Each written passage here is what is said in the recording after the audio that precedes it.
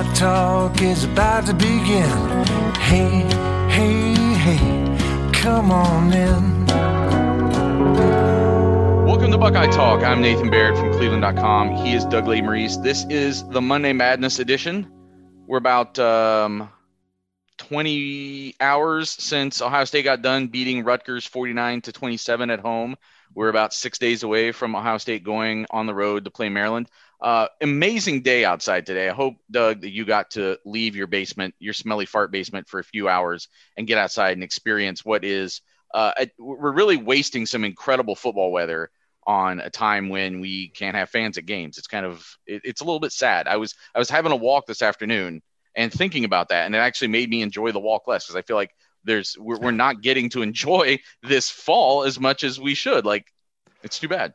I slept till 1, so I don't know if that counts. I was up till 5. I slept till 1, so yeah. Not particularly. I sat on my porch for 45 minutes like an old person writing a story, but that was all.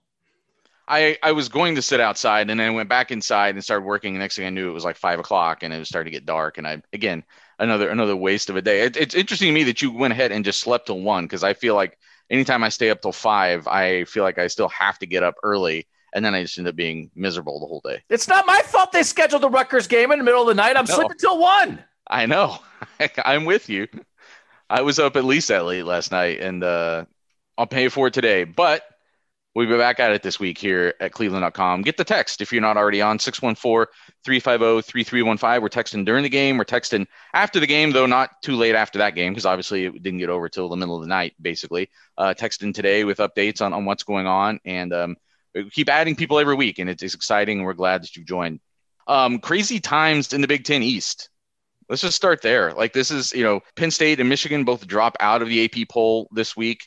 First, I didn't look back to see when the last time neither of them were ranked in the AP poll, but I imagine it's been quite some time. Ohio State stuck at number 3. Notre Dame passed them up by beating Clemson, who used to be number 1. Alabama's the new number 1. But the Big Ten East has just kind of gone off the rails. I don't know that anybody at this time of the year or this coming into the season, I think there are people who thought Indiana might be all right. I think there are people who thought Maryland down the road, maybe a year or two, they're building towards something. But the best 3 teams in the East right now look like Ohio State, Indiana, and Maryland. I don't think anybody saw that coming 6 weeks ago.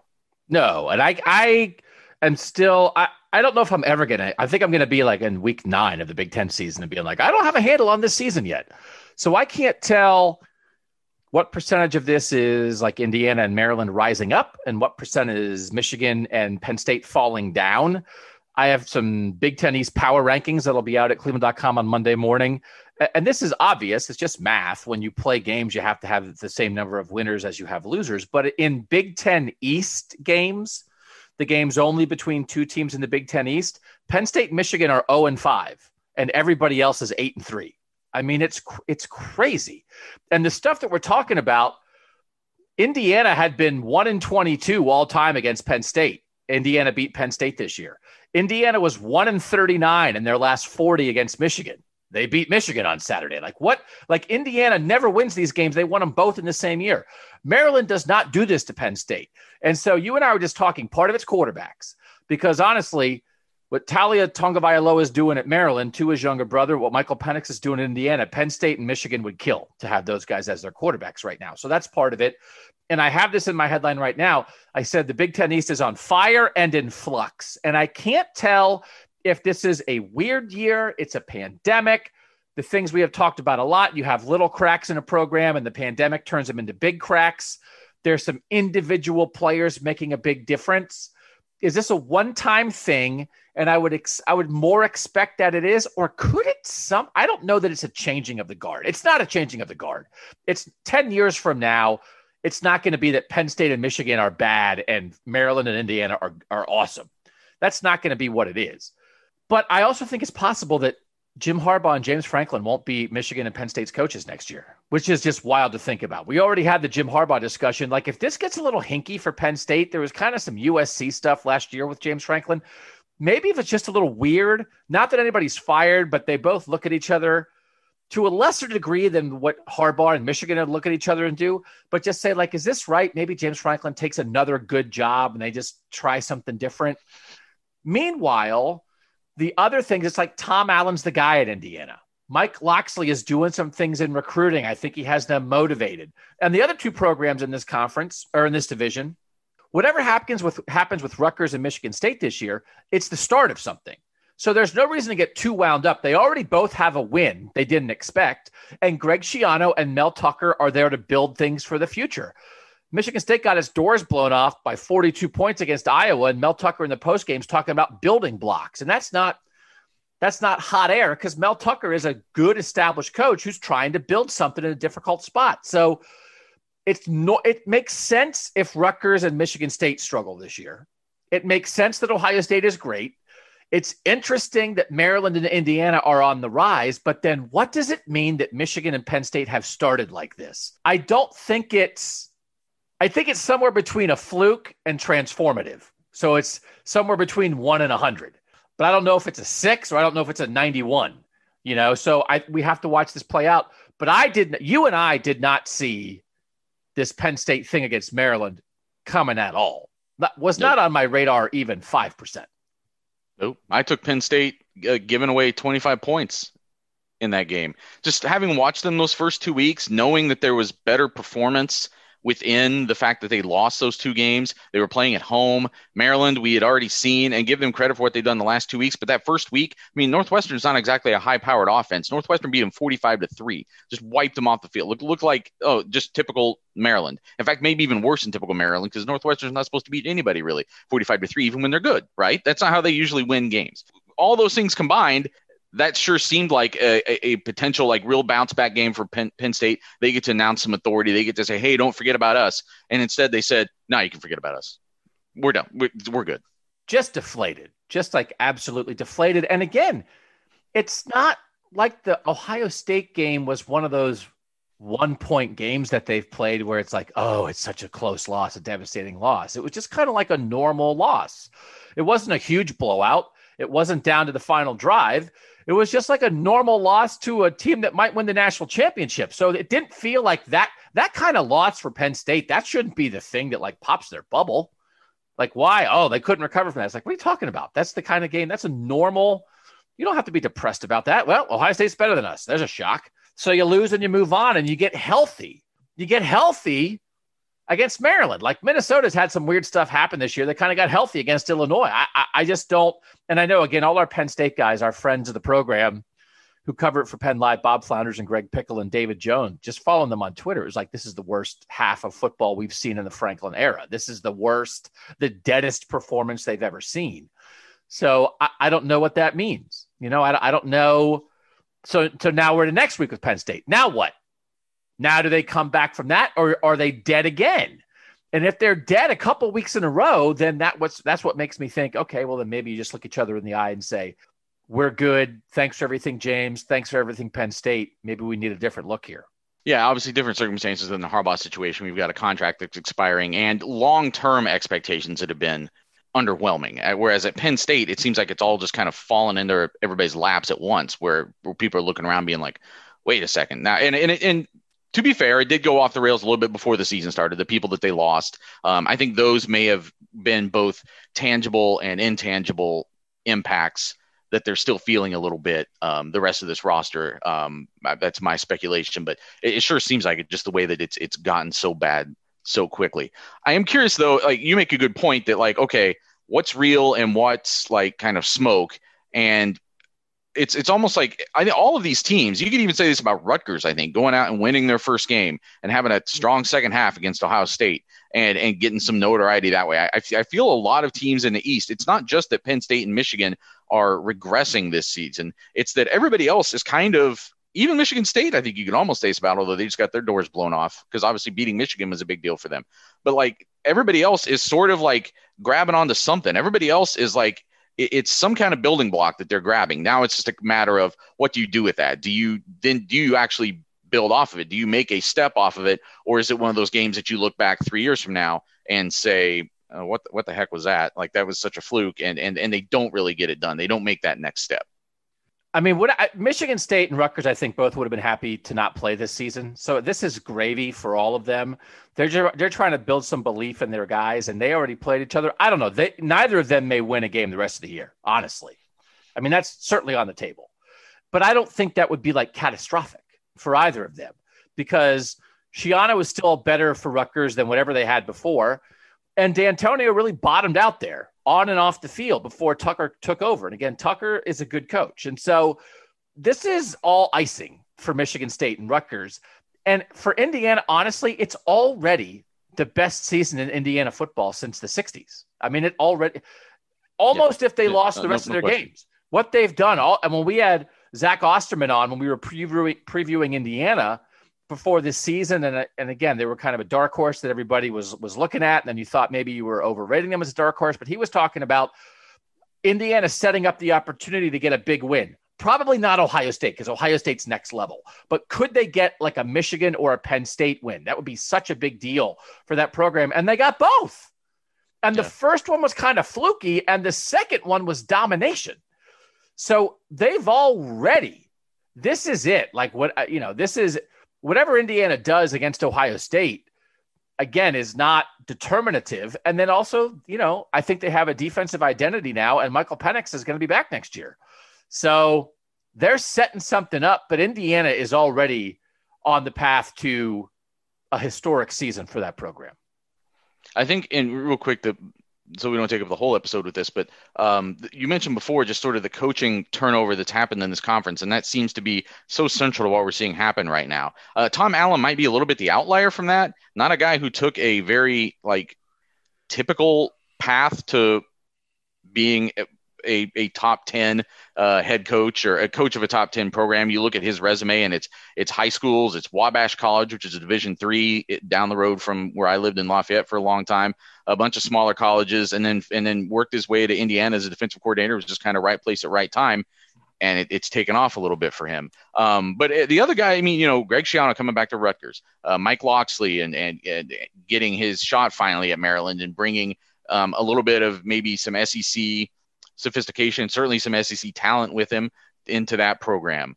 Mel Tucker coming back into Michigan State and what he could do there and with his background. It just seems like that's, we've talked a long time about the East and why it hasn't maybe made that step. And I think now the coaching talent that's turning over into this program could make for an interesting next couple years, depending on whether some of those guys can get talent and keep it. Can we play a little game that I just came up Sure. with? And I would like to expand it beyond the Big Ten East. It's for the whole Big Ten, and it's called Right Guy or Not. And we'll just run through a great game. Every coach in the Big Ten, and we'll just say right guy or not for that program. And you have to give a yes or no, even if it's 51-49. You got to decide yes or no or not. So you and I can both do it. PJ Fleck at Minnesota, right guy or not? Yes. Yes. Kirk Ferentz at Iowa, right guy or not? Oh, come on. Yes. He is Iowa. Because if all they want to be is Iowa, then yes. I mean, he's the Bobby Bowden of Iowa. They're great. But you understand you're getting to a situation with him where it's getting maybe into the D'Antonio I disagree. vortex. He's their guy. Okay. Scott Frost at Nebraska, right guy or not? TBD. I'll still say yes. I mean, because what else are you going to do there? Wisconsin, Paul Chryst, right guy or not? Yes. Yeah, no doubt about it. Northwestern, Pat Fitzgerald, right guy or not? Yes. Jeff Brom, Purdue, right guy or not? Yes. Your hesitations are befuddling me. Jeff Brom, no doubt about it. 1,000%. Jeff Brom is 4 games under 500 coming into the season after 3 years. It's worth pausing. He's at Purdue, though. Lovie Smith at Illinois, right guy or not? No. I'd probably say no there also. Ryan Day, right guy or not? Yes. Greg Schiano, right guy or not? Yes. Mel Tucker, right guy or not? Think so, yes. Tom Allen, right guy or not? For Obviously. Indiana. Yes. Mike Locksley at Maryland, right guy or not? Looks like it, yes. Probably yes. If you had to go yes or no, I'd say you'd say yes right now. That might not be pick one or the other. Might not be a guaranteed yes, but I would say yes. James Franklin at Penn State, right guy or not? I'm still going to say yes. I think it's very hard to make judgments about a guy's whole career based on just what's happening in 2020, I think. But long term, this is just a strange year. I mean, long term, what they are and what they want to be and what they have historically been and what their upside is with him and what they could get if they don't have him. That's all the stuff that goes into this decision to me. Because again, the guy that you could get instead of James Franklin at Penn State is different than the guy that you could get instead of Kirk Ferentz for Iowa, or instead of Scott Frost at Nebraska, or instead of Lovie Smith at Illinois. And all that factors in. It's the right guy for that program right now. And the idea of, okay, we either have this guy or we have an opening, and who we think we could get if we had an opening. And I'm thinking about both next year and 5 years from now. And the options are the guy we have or everybody else we could legitimately get for that opening. If I had to say yes or no on James Franklin right now, given where they are in recruiting and given the start of this year, I think I say no. And it's because the bar, I think you can get somebody good to take that job. Somebody recruiting really is problematic. The recruiting is really problematic. I think you get somebody really good who starts winning Jersey kids, starts winning Pennsylvania kids, and starts keeping more Pennsylvania talent home than they are right now. So I'm going to say no. I'm not saying he's terrible and he should be fired tomorrow. I'm saying right guy, no. This 0-3 start, maybe at the start of the year I would have said yes. This 0-3 start is it's not only a fluke. So I'll say no. Jim Harbaugh, yes or no? Right guy, yes or no? No. So at least for me, the only 3 no's in a 14-team conference are Penn State, Michigan, and Illinois. So that's where we are to me. And you had some hesitation on Scott Frost at Nebraska, and I get that. But honestly, like that's the teams that should be the programs that should be the second and third best programs in this conference are 2 of the 3 or 4 most uncertain, problematic teams in terms of their current coach and what they are and what they could be and what they should be and what they have been. And I think that tells you something about where we are right now. I'm not sure about Mike Locksley. Get back to me in 2 years. You got to give Tucker and Schiano time. I think they wound up with guys they want there. But again, part of this is who else is out there? Because listen, we're all, pushing Matt Campbell to Michigan. If Penn State wanted to get rid of James Franklin, they get Matt Campbell tomorrow. That's the thing. And now I don't know, could some of these other programs, would Matt Campbell go to Illinois instead of Iowa State? Oh, get rid of Lovie Smith and get Matt Campbell. Probably not. He'd go to Penn State for sure. It's a lateral. Right? Would Luke Fickell go to Penn State? Yeah, I think he would. And I don't want to make it a Luke Fickell podcast, but that's the kind of thing. When you're talking those big tier programs, that's what you're talking about. There's an opportunity cost right now where you at the very least, you're wondering about those 2 coaches and wondering if you could do better. And that is the state of the Big Ten East. And if you would have gone back a year when Ohio State had a first-year head coach who had never been a head coach at any level, and Michigan had Jim Harbaugh and Penn State had James Franklin, and you said, which of these 3 schools is the most uncertain with its head coach? And that was the opening that people wondered. Is that the opening for Ohio State? Can we get past Ohio State now? Urban's gone. And look where we are a year later. Very interesting. That we don't want to go overboard with Saturday results, but I don't want to go underboard either, because I thought what happened Saturday in the Big Ten East mattered. I want to bring up another name real quick, and it's another at Penn State, and it's not Fickell, but it's somebody else who has Ohio State connections, and it's a name that popped in my head as soon as you started talking about like New Jersey kids, Philly kids. I mean, I think that's an interesting fit down the line for Jeff Hafley, maybe, who's already started having some good success at Boston College. I mean, it's quick, but like a little more dynamic recruiter, a little more energy, a little more innovation. You take that Ohio State way. I mean, listen, again, he'd done some college stuff, but he was in the NFL for a long time. He learned a lot in 1 year at Ohio State. How do you recruit? How do you build a strength and conditioning program? How do you build a culture? How do you reward players? How do you push players? How do you motivate players? How do you get your fan base involved? And I think you feel that at BC. Yeah, I think people get a little excited because they led Clemson at halftime, but I think there's some stuff, there's some enthusiasm at Boston College that I think a guy like that would bring enthusiasm. And again, would you do it right now? I don't know if I do that right now, but yeah, that's part of the thing. Do you want James Franklin, or would you think, well, maybe Jeff Hafley would be better? I don't know, but I think that's an interesting name to bring up. I think it'd be tough to say this year that Jeff Hafley would be a better head coach for that program than James Franklin is. I think in 2 or 3 years, when Hafley's built something more, or we know more about what he really is as a head coach, then maybe that is interesting. Yeah. And again, and we like to throw out names that we know. It's like, who's the name that's not leaping to mind right now, but like, that's the point. Penn State's a really good job. Michigan's a really good job. So if your coach is kind of doing okay when it comes to recruiting and when it comes to winning big games, if you're just doing okay, yeah, it at least enters your mind. We're going to take a break there. We're going to come back from the break in full Monday Madness mode. You're listening to the Buckeye Talk. All right, it's the Monday Madness categories. Boys and girls, you're all used to it by now if you've been following along this week. We start off with ballot boxing. This is where Doug tells me how terrible my AP Top 25 ballot was. And I will say, last week I brought up that after a road game, it can be kind of or after a night game, it can be kind of tough, and especially you're on the road, and it can be difficult to like find the time to put your thing together. And I feel like my ballot this week might have been even worse than last week.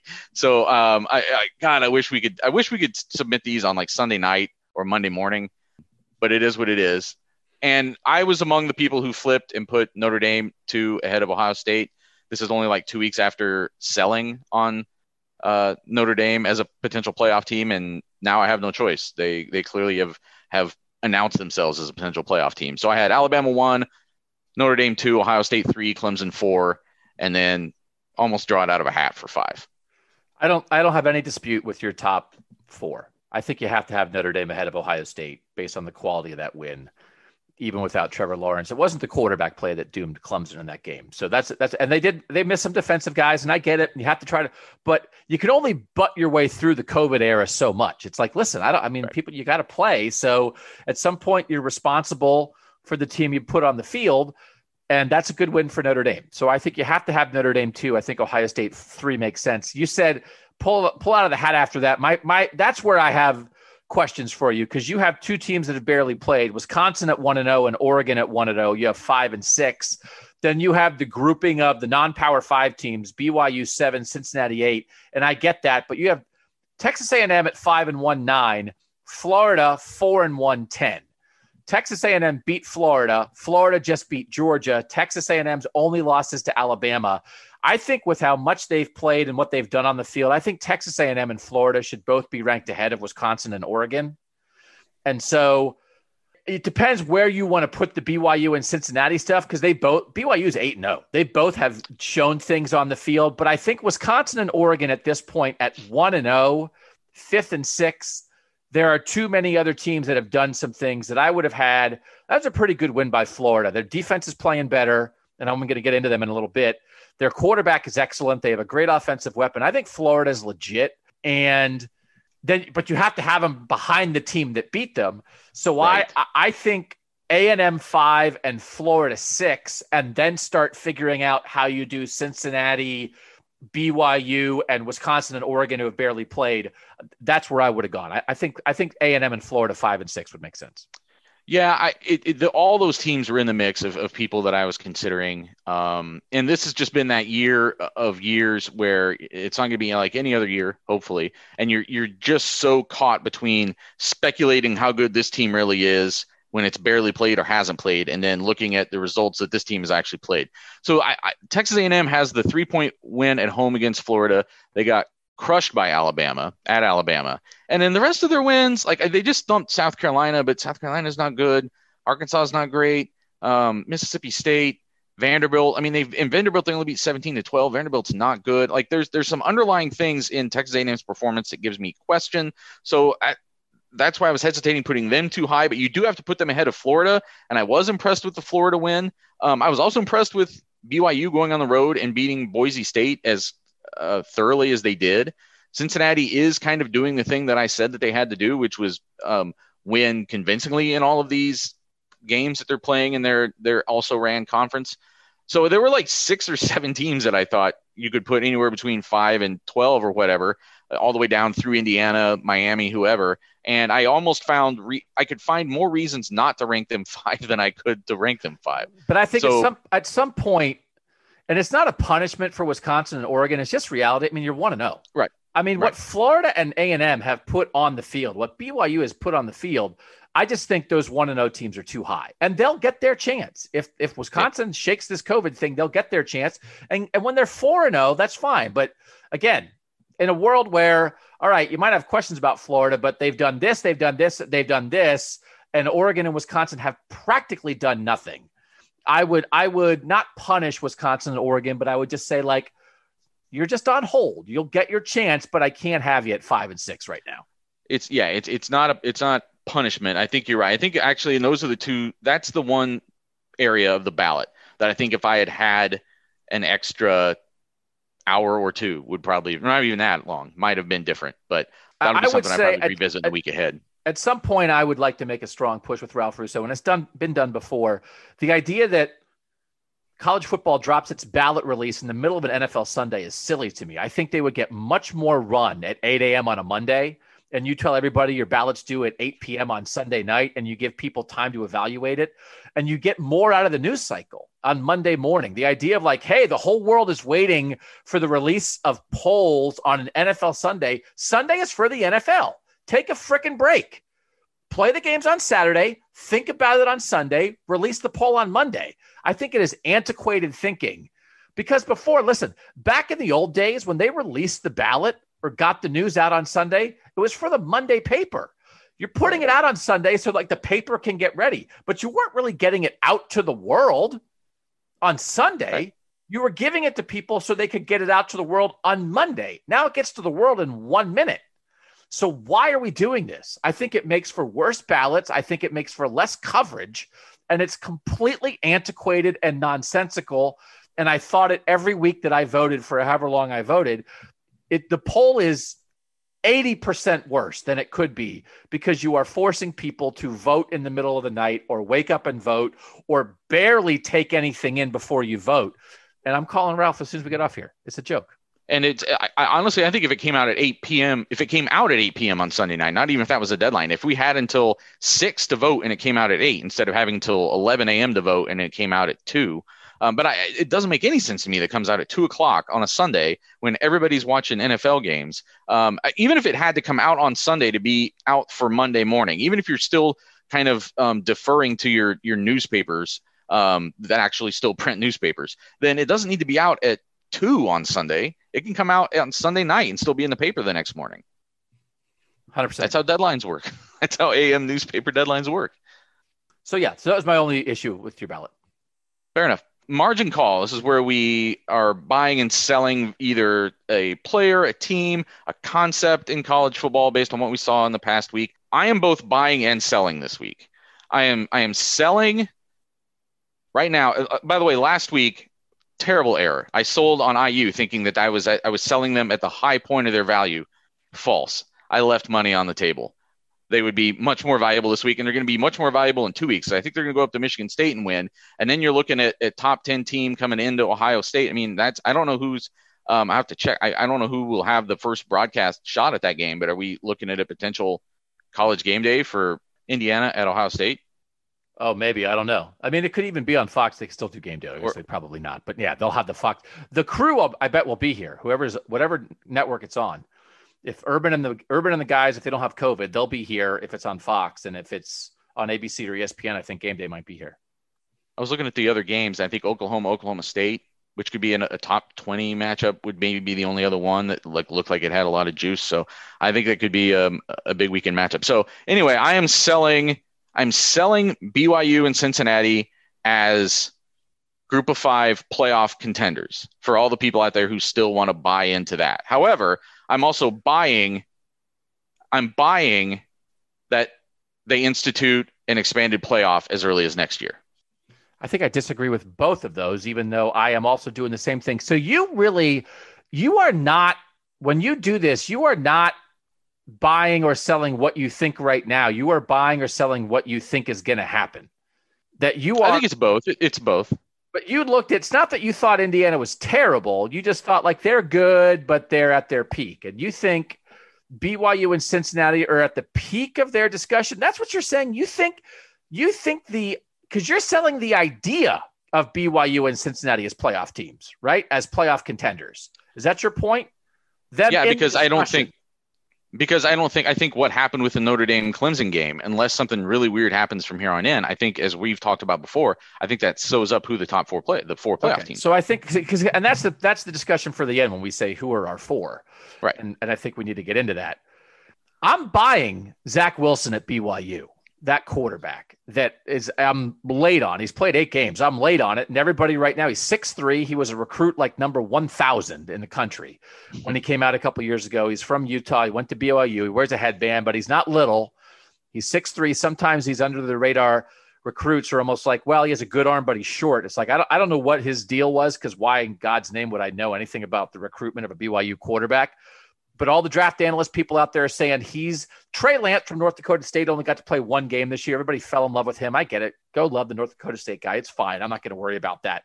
But that Zach Wilson has emerged as a legitimate, I think it seems like Zach Wilson's going to be a first-round pick. That it's Justin Fields and Trevor Lawrence, and then of guys who are playing right now, the next best quarterback, and Kyle Trask is having a great year at Florida. I get it. But that Wilson's got it. Wilson can sling it. And that's when you get my attention a little bit. And I think Desmond Ridder at Cincinnati is getting a little bit of attention right now, a quarterback for them. That's the guy who's the quarterback for Cincinnati, right? You're the voter. Is that his name, right? That's the Cincinnati quarterback? Yeah. But not to the Zach Wilson level. So what Zach Wilson has done and where BYU is, I don't know that. I mean, again, are they going to make the playoff? But I think they are more legitimately in a discussion to me than Cincinnati is, because of the way they're doing it, because they have the guy they have leading it. They're 8-0 right now. They're playing like this kind of weird. Their schedule got wiped out by COVID because they're independent. They're independent, right? They're not in the Mountain West anymore. They got wiped out. They're independent. Yep. And so they're playing all these weird games, but they tried to find the best games they could. And I think it's real. Like my skepticism about like, listen, man, I don't know these non-Power 5 teams. I mean, really, you're better than Florida? Come on. Like, you're better than all these teams that go through the meat grinder every week. BYU has lessened, I think, that less about BYU than I still do about Cincinnati and than I did think about BYU 4 weeks ago. So BYU with that Boise State, and particularly because of Zach Wilson, and Zach Wilson in particular, I mean, like Kirby Smart would cut off his thumb for Zach Wilson right now. You know what I mean? It's one of those things. It's like, hey, Florida has a great quarterback, and Ian Book played well for Notre Dame. Most of the truly best teams have great quarterbacks, but Zach Wilson would play for top 10 teams for sure. He'd be their starting quarterback. So I'm in. And the idea that, like, I guess if you're saying you're selling BYU because you think the playoff kind of got locked up, I guess I get it. But I think BYU overall, in terms of your view of BYU, because of Zach Wilson, they are more legitimate to me today than they ever have been. And I'm happy to buy them right now. Well, I'm selling, again, I'm not selling as far as how good I think they are. I've ranked them pretty high, ranked Cincinnati pretty high too, but I'm just selling the fact that any concept that these teams can get into the playoff this year, as we've talked about before, that I just don't feel like that avenue is going to be open for them at all. I think, obviously, if things play out the way they are right now, and you get 3 undefeated teams and a 1-loss Clemson, and that's going to obviously depend on what happens in the ACC championship game, which is yet to be decided. But if you get that scenario, they're not leaving Clemson at home to put in undefeated BYU or undefeated Cincinnati. It's just not happening. If Clemson and Notre Dame play for the ACC championship and Clemson wins, they're not leaving either of those. You're getting ahead of we're going to have nothing to talk about for our playoff thing. Well, I'm just telling you. So I was just explaining to you why I'm selling on the concept of the group of 5 teams. Save it for the thing that's actually about the playoff at the end. You just gave the. Well, you're asking me why I'm selling them. I'm telling you why I'm selling. I'm just clarifying what it was I was selling. But what the other half of what I was saying though was, I think this is the year more than ever. We're going to get to the end of that, and there's going to be people who see 2 undefeated teams that played really well and can't get into this conversation. I think there's going to be more clamoring than ever to get that started. Who people? The public. Why would you clamor? Why would anybody clamor more for BYU or Cincinnati getting left out than 1-loss Big Ten champion Ohio State getting left out, as has already happened? Why is this the clamor? In the middle of a pick. No, they did. People did complain about that. And it didn't change anything. People complained about that. We still have a 14 playoff, but like this is what's going to put it over the edge? I think because, as we've talked about with a lot of these things, it's a matter of things building over time. But it's never just like one incident that causes these things. It's always like, here was the Big Ten example, and here was this next example, and here's like the Group of Five examples, which we've already had that in the past with and nobody cared. TCU. And I'm just saying that I think momentum is building there. But I also don't think it's necessarily all about public opinion. I think at some point financially they're going to look at this and see that it's an advantageous thing. Well, of course, but that has nothing to do with Cincinnati and BYU being good in the middle of a pandemic. I mean, UCF did it. Nobody cared. UCF had a fake parade or whatever. They put crowns on their helmets and walked around Disney World and said, "We're the champs." Congratulations on your "We're the champs" parade. The parades in Disney World are fantastic. Love them. But not the UCF parade. I didn't care about your "We're the champs" parade because you were a champ in your own mind. That was not an issue. They played 12 games. They got all the way through. I mean, that's the issue is like the Big Ten champ, and not some halfway Big Ten champ, the best program in the conference, the program that recruits like a top 5 program every year, got shut out as the champ multiple recent years.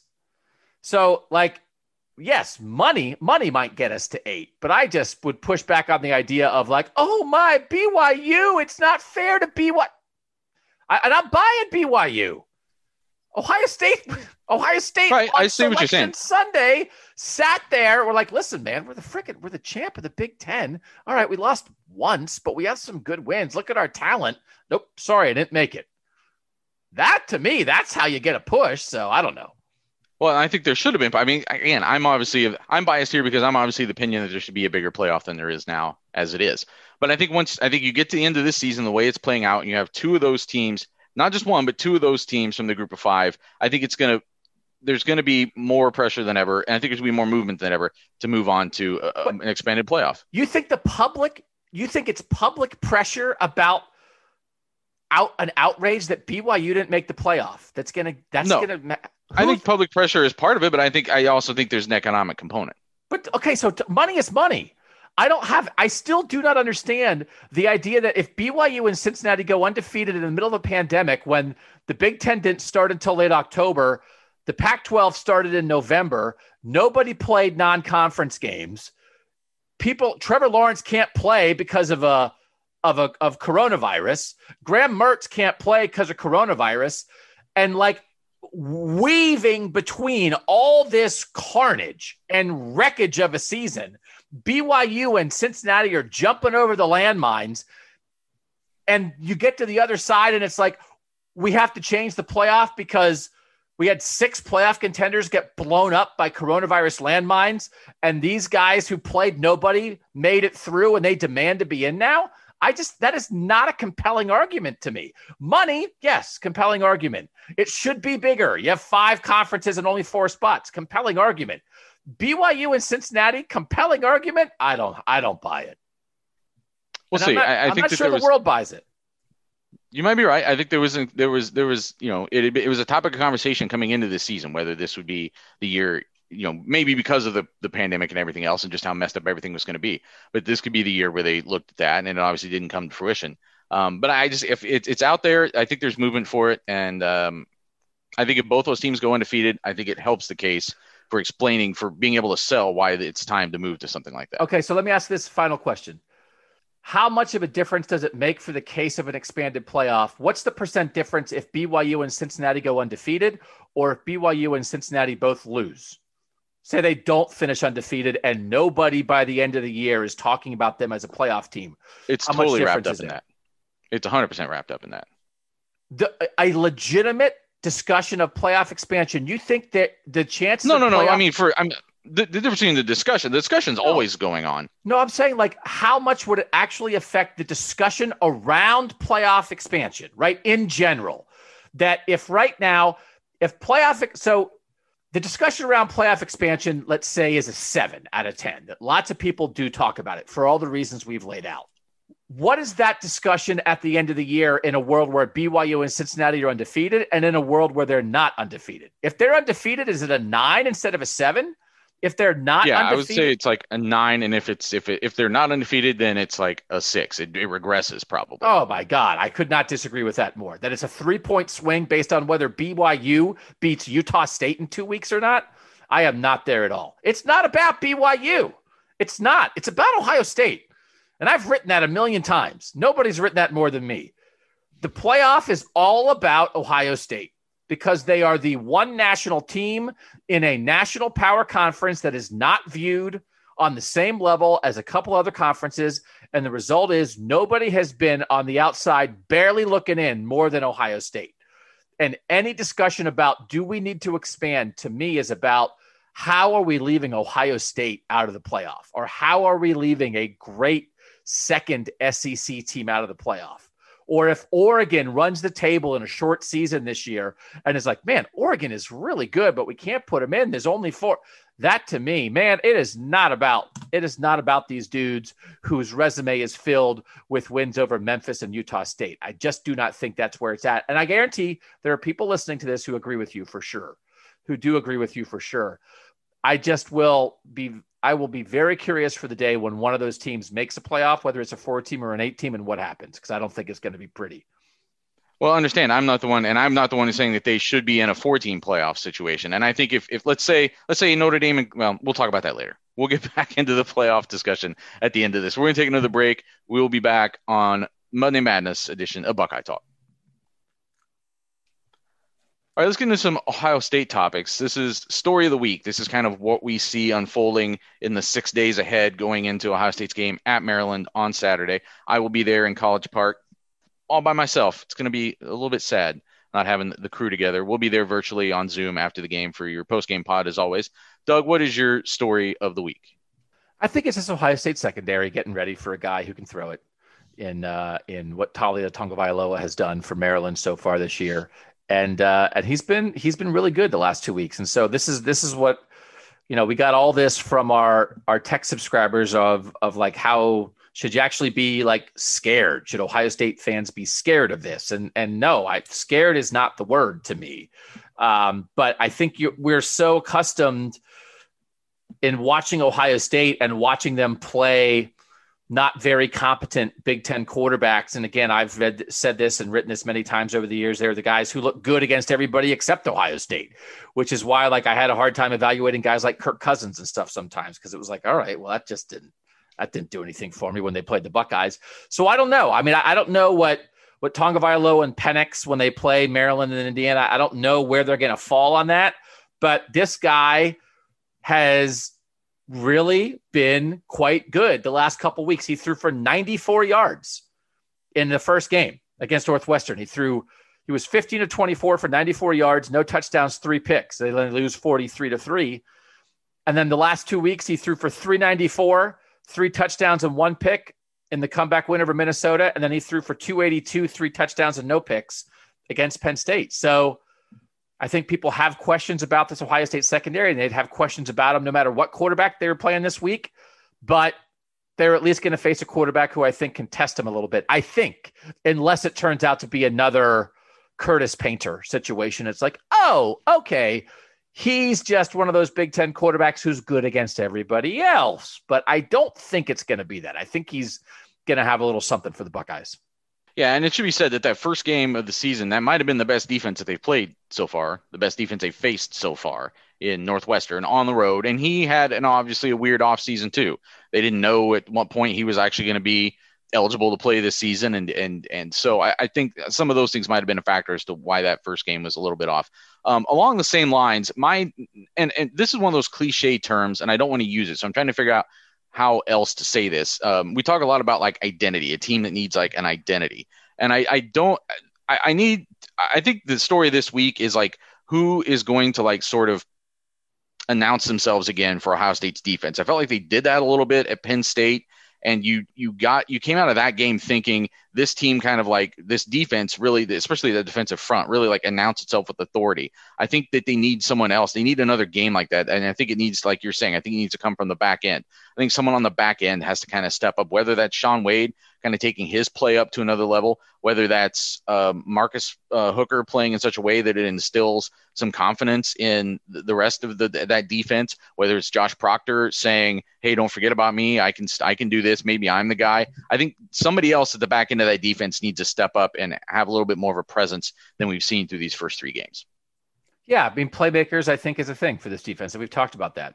Shaun Wade certainly has a resume as a playmaker. Tommy Togiai has been a playmaker this year. Haskell Garrett's been a playmaker. I think Baron Browning's played pretty well, actually. There was the one play where I think it was a read and the running back had it and the cameraman was confused a little bit, but Baron Browning just like lasered in on a dude and dragged him down for a 40-yard loss. And it was like, that's a dude getting after it. So yeah, I mean, I think if it's in the secondary, that would help. But I do think, I think we've talked about Tuf Borland. We've talked about Pete Werner. Baron Browning is making some plays out there. But yes, the continued rise of a guy who makes a difference on the defense is absolutely something to be on alert for.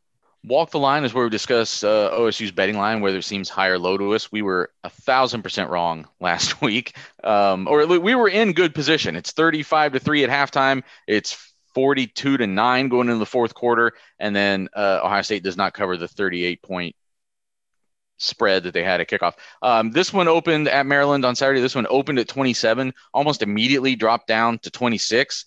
So again, we were way off again because we guessed this on the postgame pod, and you and I were talking about 18, 19, 20, and it ends up being a full touchdown higher than that. I just checked it again. It's still at 26. But the more I think about it, I think that makes a lot of sense. I think that we shot it too low. I think this point spread makes sense. I think it's because the bettors, the lines makers probably looked at the first half of these games. Again, where Ohio State's up 21-3 at Penn State and has like a fluky end with the clock that gives them another field goal. And the way that second half played out was more about controlling the game than throwing it around, as we talked about. And then they're up 35-3 and 42-9, and things got weird. That was just a weird second half. Not that Ohio State didn't play poorly in a couple of ways on both sides of the ball, but it was just a weird second half. So I think 26 points as it stands right now, I think that makes a lot of sense compared to, relative to where these programs are right now. Especially because I don't know, we can talk about this quarterback and Hakeem Jarrett and these guys as much as we want. I don't know who Maryland has that can defend Ohio State right now, if anybody. I mean, nobody has anybody who can defend their passing game. So right. Our official Buckeye Talk bookmaker, Tyler Shoemaker, last night sent this to us. I just listened to the post-game pod. I'm calling this now before the first line drops. Ohio State will be favored by 30 or more. He says last week it would have been 37. So he shot a little high on that. As you said, it came in at 27 and then dropped to 26. And then this hurt my feelings. I'm assuming I already responded to Tyler, and this was just a tweet he sent out into the world. He said, I love sports coverage. I love betting coverage. I hate sports writers covering betting because they have no freaking clue what they're talking about. Thanks for coming to my TED Talk. And so Tyler hurt my feelings, and I'm assuming it's directed at me.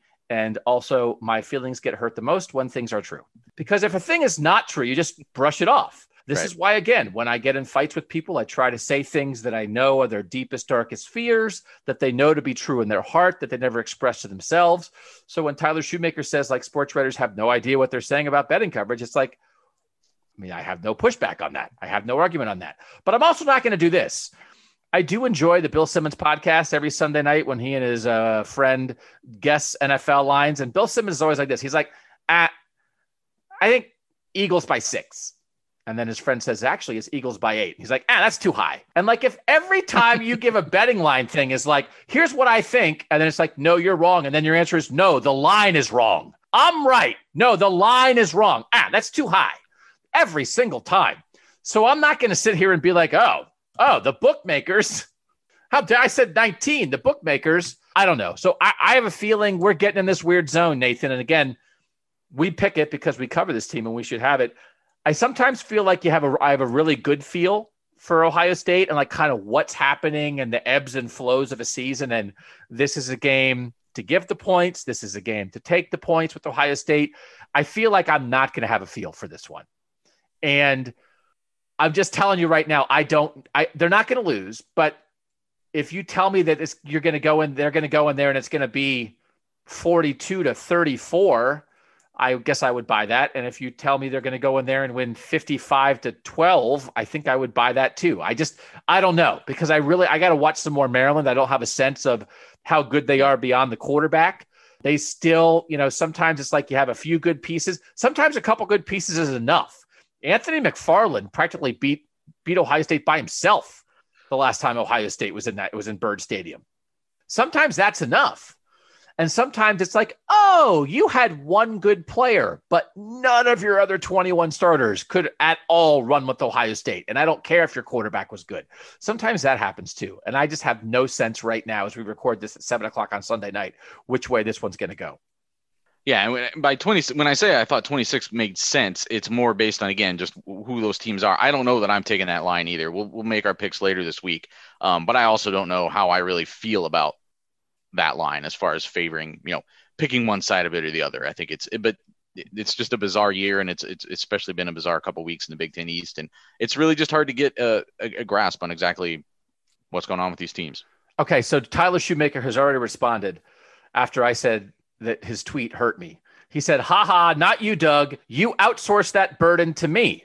But every sports show I watch or listen to has their betting segment, and they just have no idea what they're actually talking about. Or as you'd say, dumb sports writers. So Tyler was not subtweeting us. He was subtweeting the rest of the world, because we're smart enough on our Friday picks preview show to usually have Tyler on. So that's why, again, if I was good at picking lines and making bets, I would not be a sports writer. But I think, honestly, though, I think that the idea of lines, because especially now that it's becoming, nationwide, you don't have to, get on a plane to go somewhere to put a bet down anymore. I guess you do if you have to go somewhere else if you live in Ohio, unfortunately, but you can just go right across the border. It's something maybe we should have him on for a segment just to talk a little bit about how those lines do come about, what it means. Because, I think everyone would probably appreciate when you have a little bit more insight into how they actually come up with those numbers. I think you can probably enjoy the process a little bit more. At least I feel like you can. I think people mostly enjoy the process when they win. And the rest of the time they're Very like, true. that line screwed me, which I've yelled at times.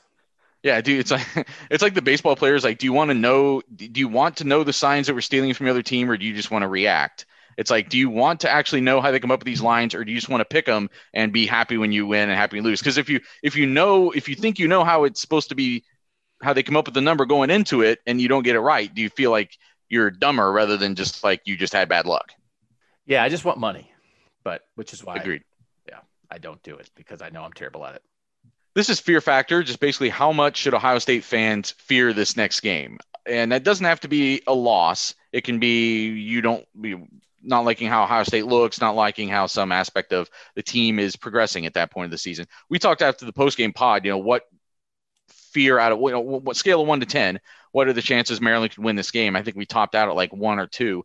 On our scale of 1 to 100 for Fear Factor, I'm putting like 34% fear, as like, it's not so much that I think Maryland really can win this game, but again, some of the other things we're talking about, with the things that you saw in the second half that concerned you on defense, if you're an Ohio State fan, if you don't see those get corrected in this next week, if you don't see some players step up and start to play better individually, if you don't see a better maybe team concept of some things on defense, now that starts to snowball a little bit when you see it back-to-back weeks against what are supposed to be two of the worst teams in the conference, or were supposed to be before the season.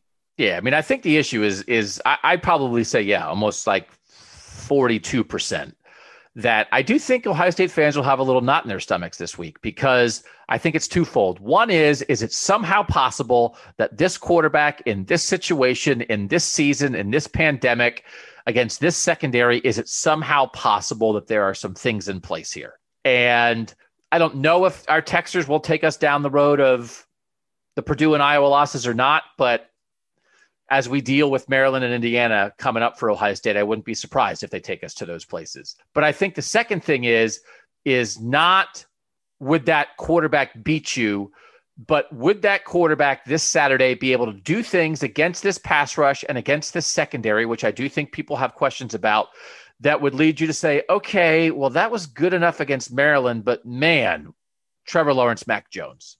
I think it's going to be good to find out, though. I think this is going to be a very good week for Ohio State to figure some stuff out, because if this was Maryland that everybody had anticipated before the season, you would never get your weaknesses tested at all, but they've got a little something on offense. So listen, and we can't do this. I'm just warning you listeners right now. If they shut down the Maryland offense, you have to appreciate it. And you can't say, well, what about Trevor Lawrence and Mac Jones? Because listen, this offense is doing some things for Maryland. So of course it's nowhere near Trevor Lawrence and Mac Jones, but this is a good appetizer. This is a pretty good appetizer for this defense. This isn't just a side salad, not even a cup of soup.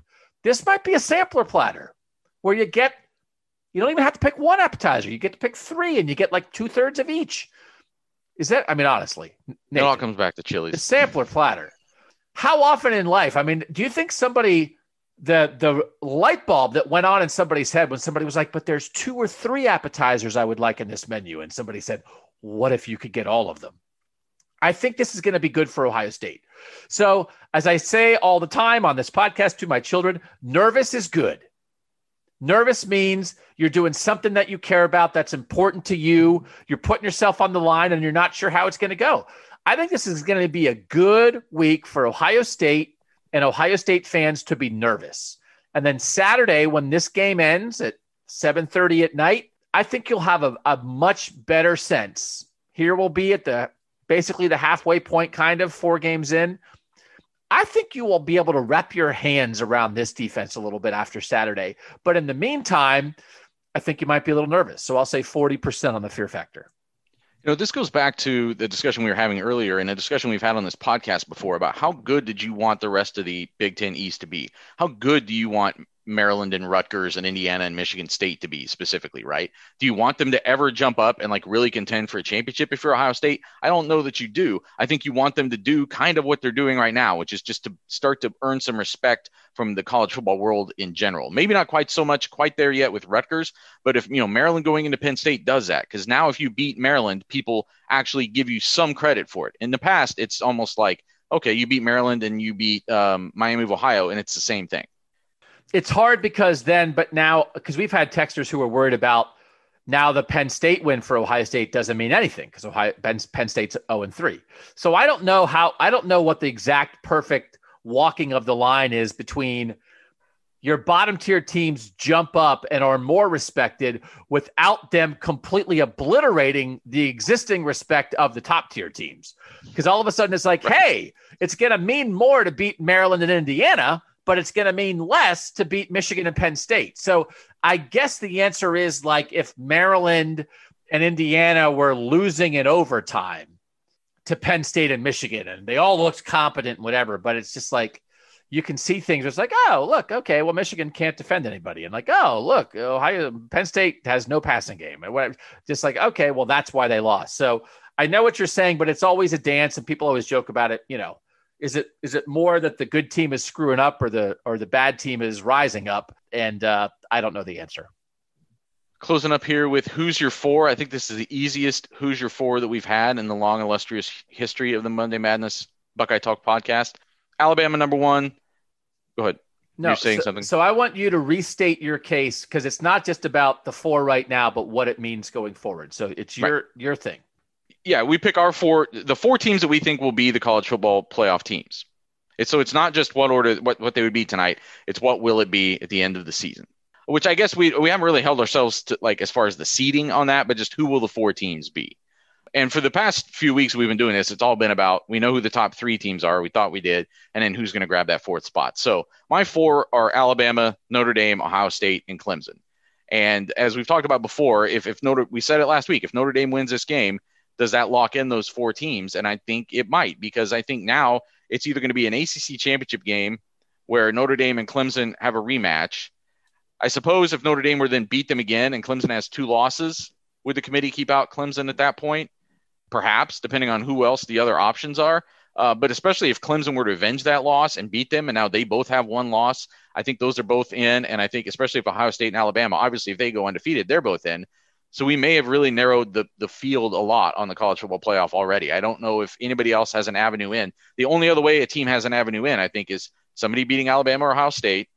And I think even then it could be dicey because you're going to take a 1-loss Texas A&M over a 1-loss Ohio State if they were to lose to Indiana. And then I suppose Indiana's in the mix. But no, I think that it's a lot of the drama is being quickly drug out of this conversation.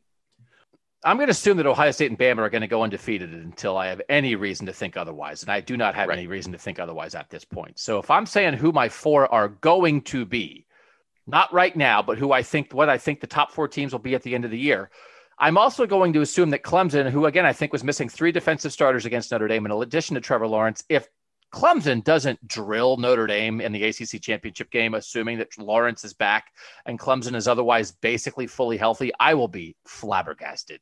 I mean, Dabo finally has something real to motivate his guys with other than like fake, nobody respects us stuff. So he is going to hammer that. Trevor Lawrence this has to be killing Trevor Lawrence that he has the COVID diagnosis. They go on the road. It's this great chance to play at Notre Dame and look. And by the way, again, they didn't lose because of the quarterback play, but also I'm not sure Trevor Lawrence loves the idea of like, oh, look, everybody loves the freshman. Everybody's saying like, oh, yeah, when I'm gone and he's in here, we'll be fine. I'm not sure he loves that.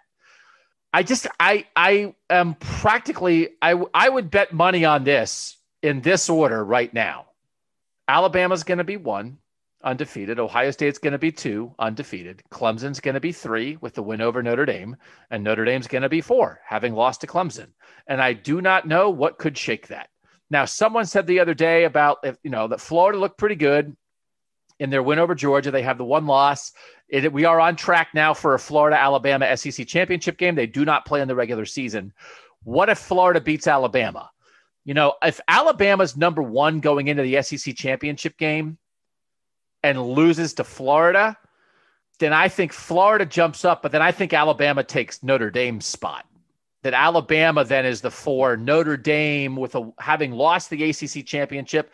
Congratulations for beating Clemson without Trevor Lawrence, but we're not keeping Bama out.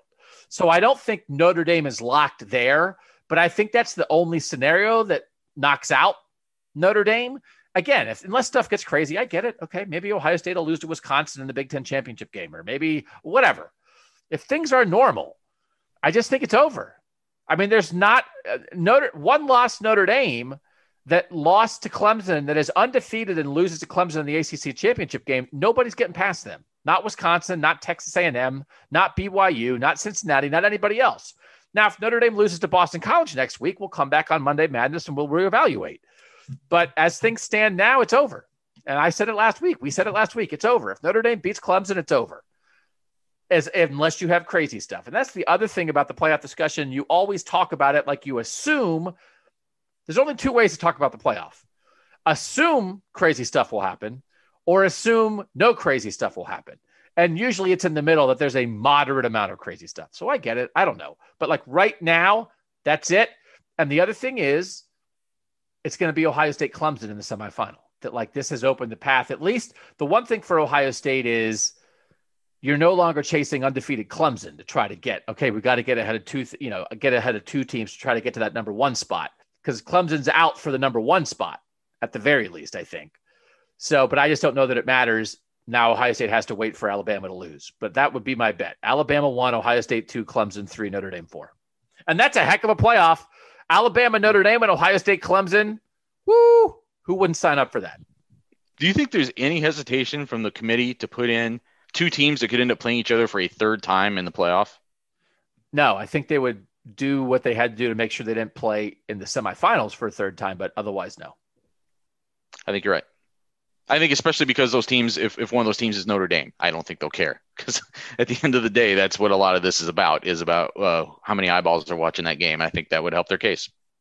Well, yeah, it depends. I mean, it's just, they earned it. I mean, it's one of those things, if you're going to have this world. And again, did you see anything? I mean, it didn't help. Weren't 2 Pac-12 games canceled, right? On opening weekend, 2 Pac-12 games. And one of them was Utah's game was canceled and Washington's game was canceled. So 2 teams that are plausibly like top 15, top 20 caliber teams maybe already had games canceled. Pac-12 couldn't even get through 1 weekend. And Oregon won, but it just like, again, is like it just takes a little even. I think the air is out of the Pac-12's case anyway. But then you have this. It's like already on the opening weekend, you already have 2 games postponed. I just think there's almost no air left in any kind of Pac-12 case. And then we had talked about Oklahoma State a couple of weeks ago. It's like Oklahoma State won a barn burner against Kansas State 20-18. to keep alive. Are you ain't it. serious? Are you kidding No, that me? ain't it. Nobody wants that. So I think it's locked until the next weird thing happens. What do you think the next weird thing is? Like, what's the most likely weird thing? Is it Indiana beating Ohio State? Is it Alabama having some kind of a toe stub? I think it's actually probably one of these ACC teams losing again. It's Indiana. It's Notre Dame losing. It's Notre Dame not actually being quite as good as the other three, not exactly knowing how to handle success. And we can look at their schedule. I don't have it up in front of me right now, but I do know everyone's talking about. I know it's at Boston College next. It's Boston College next. And so it's like, although here we were, 2 years ago, I was telling everybody, don't worry about Notre Dame. Notre Dame's going to lose. And they managed to get through and make the playoff a couple years ago. So this is a team that, has been here before. It's Boston College on Saturday, then a week off, then at North Carolina, not a bad football team, not a great football team, but not a bad football team. Then at home against Syracuse, which is a bad football team. And then at Wake Forest, which is now, I know they've been our punchline, but they're not bad. They're, I think, 4-2 right now. They're not bad. They're as far as bottom of the top 25 teams go, they're all right. I'd take them over Coastal Carolina. Yeah, I liked your Coastal Carolina shade on Twitter this week. I'm surprised. Have you gone it? Well, we can say that for another Monday Madness. I'll call it now. North Carolina's going to beat Notre Dame.